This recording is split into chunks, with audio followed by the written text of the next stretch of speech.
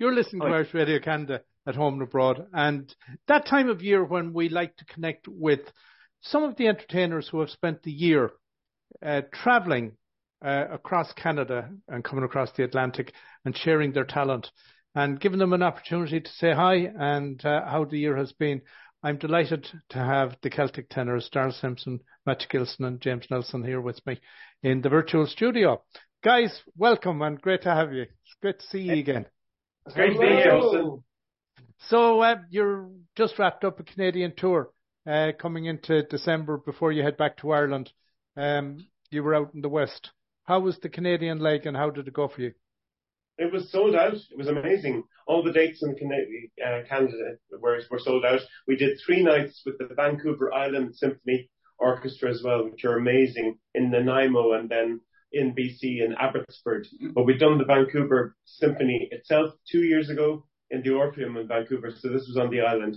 And it was such a lovely, lovely quality atmosphere. Yeah, it was quite a different experience, wasn't it? It was there was the Vancouver Orpheum is a really particular, a big scale pro orchestra, whereas the Vancouver crowd still very much a pro orchestra, but a much more intimate feeling in the Vancouver Island Symphony. It was good. So tell me, when you guys go out on stage in the normal environment, and it's the 3 of you with your musical director, so you're a small, intimate group, there must be a totally different feel than when you have an orchestra behind you. It takes a different concentration and it takes a different energy, I think, from what we're doing. As you're quite rightly pointing out, Austin, it's intimate when it's just the 3 of us and piano and guitars and things, and you're able to steer things the way you want it within that context. When you've got 50 or 60 other players around you, you're very much within the lap of the gods and the conductor. You don't have as much flexibility, perhaps, in what you're doing. But with that, then you get an extra excitement level of electricity in the air because you have all these live instruments, brass, strings, percussion, and it's palpable when you're standing there. So I hate to use the hair on the back of the neck kind of analogy, but that's what it is. And also, Austin, in the afternoon, you run the entire show with the orchestra and then repeat it in the evening. So you're doing twice in one day. So it takes the stamina as well. So, but to your point, I would say that a really good orchestral experience, the difference between an okay orchestral experience and a really good orchestral experience is if you can get that initial feeling that Daryl talked about of the intimate show, if you can make that feeling to the audience happen with an orchestra, then you've really won. So if you can have the orchestra really on your wavelength, and I think that's what we really achieved. And if they love what they do as well, which they clearly did on the island, very much so. So when you're out there as a small intimate group, purely from a logistical perspective, you may have the monitors on the stage in front of you, and they're an integral part of what you're doing so you can work off each other. Yeah. When you have 50 people playing behind you, that also technically must be a different challenge. It's a challenge. It's the difference in you doing a recording in the studio and going to a festival and trying to interview us in a festival. That's in some ways there's a lot of extra energy around you, so it's easily to be distracted because even as you're standing there, you go, "Oh, that's a nice part. Oh, I missed my entry." Do you know what I mean? Yeah, you can't. The pianist doesn't keep going round and round waiting for you. No. The orchestra keeps going no matter what. So I think it's a fantastic genre for us to do. Obviously, we came through the classical route and the operatic route, so we were used to working with orchestras. But when you're working on songs that are crossover or Irish, doing the Rocky Road to Dublin with orchestra is just fantastic because you've got elements of that Irish, traditional vibe with raucousness. And then you've got these exciting kind of string parts and all things going on. But again, they don't wait for you. No. They don't wait for you. But if you have a good conductor and a good orchestra that are on your wavelength, it really does work. It pulls everything together, and it does feel like one big guitar. And the Spanish lady, for example, has real castanets in it. So it's a real thing. But it does feel like one instrument if it's done right. It really does. So, guys, you're heading home. So, can you tell us how you would normally each of you spend your Christmas? Because I think the three of you would have three very different Christmases. Would I be right? You would. Yeah. But I have my children, my folks, thankfully, And your wife. my family, and generally my wife. It's a big family event, and it's just I think probably one of the more ordinary types of Christmases, but there's nothing like it. It's still my favorite time of the year. I go to my sister in Sligo, Austin.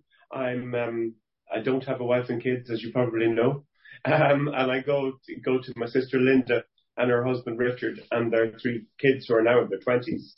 So they're adults, but it's a lovely quality family Christmas at my sister's farm, basically. Yeah, I was up in Knocknaray earlier in the year and got to enjoy it.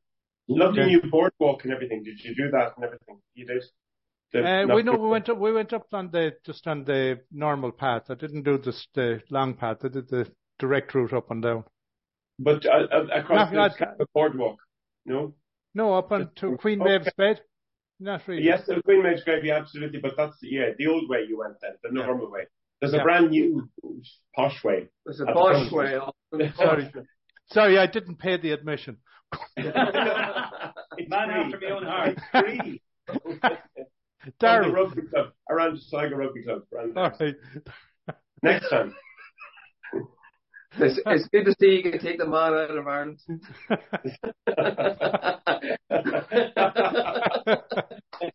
Well, similar to the boys, I have a very traditional family Christmas.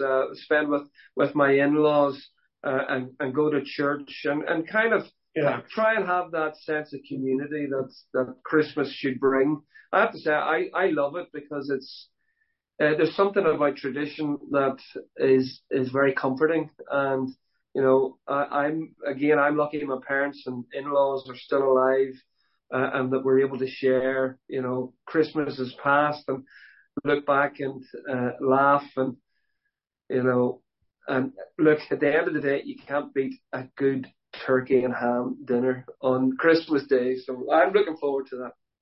So, you guys, you take a little bit of a break, I'm sure. While I know it's a busy time in the entertainment industry, do you get an opportunity as well while you are with family and you're down in Sligo, James? Do you get an opportunity to rest, or are you back on the road very quickly between Christmas and New Year? Strangely, for the first time, because the church in Sligo that my sister would go to, and I'm not a terribly regular churchgoer, but at Christmas time, I've been asked to come along and play the organ, because they normally have just CDs at this stage because there's a tiny wee congregation there. So I'm actually playing the church organ in Sligo, which is kind of strange. But for all the masses? No, just for one. Yeah. Plenty. Just the one he's going to. And for free, Austin. For free. Spirit of Christmas. Exactly. For a mulled wine, probably, and a mince pie. I know you're not streaming it live, or it's not on Patreon, or anything, no. I think the internet is not ready for that yet. Okay. We just had a meeting with our manager there, and said we're all trying to get our heads around being a little bit more social media savvy. We're all just past a certain age, and we've got to get pulled into the social media world. I thought I was an influencer, Austin, but I'm not an influencer at all. Oh, you are, James. I follow you diligently because the view through the lens of your camera is fantastic. Oh gosh, there's a good eye. Yeah, I know. But so tell me, guys, what have you lined up for 2024? We have a substantial tour. So first of all, we're effectively 25 years together as a band or as an organisation in next year, coming on next year. So it's going to be our 25th year anniversary. We have a very substantial March time tour put together. Also a very large, substantial December time tour in the States and in Canada. Yes. And as well as the Netherlands. And March we're in Ontario, actually. Yeah, we are. Burlington and Markham. GTA generally. So I think we are still emerging from COVID. I mean, yes, we're busy as we can be, but it's been a sort of a self-examination kind of time, and we're looking at how we're performing our shows. We're thinking about the words more. We really are we're looking at ourselves. We're re-engaging with who we are and what we are, and I think it's important that we get to a point that when people come to the show, even if they've seen us before, that they feel, wow, this is something different, it's new. A regeneration. A regeneration, just like audience attendance is coming back to shows. It has been slow across the board for every act. The audience has been coming and coming and coming, and now we've just had sold out show, and that's brilliant. But it's taken, really 2 years since COVID has. Basically, we're being born again Christian. Christmas. Tenors, we're born again tenors. Praise the Lord. Yeah.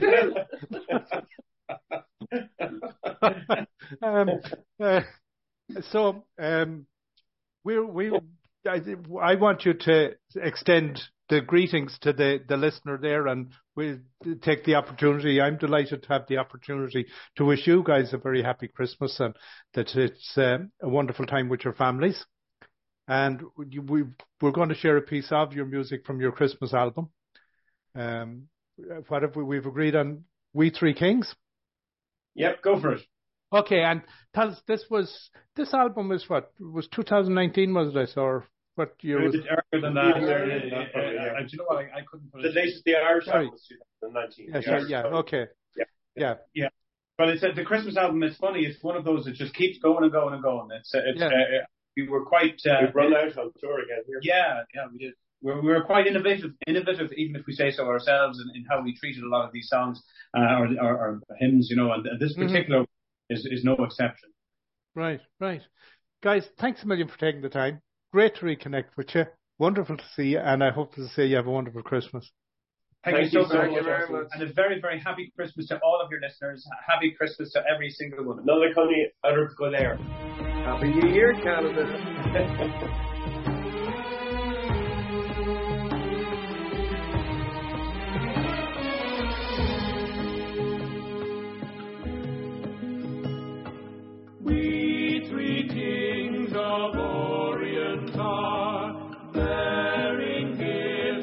Traverse afar, hill and fountain, moor and mountain, following yonder star. Born a king on Bethlehem plain, gold I bring to crown him again.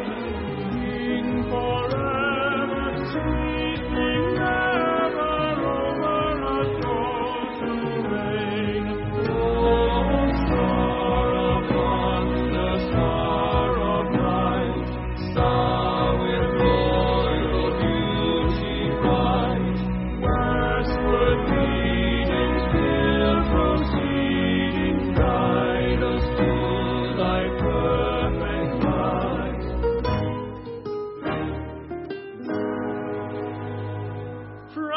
Frankincense to offer have I, incense owns a deity nigh.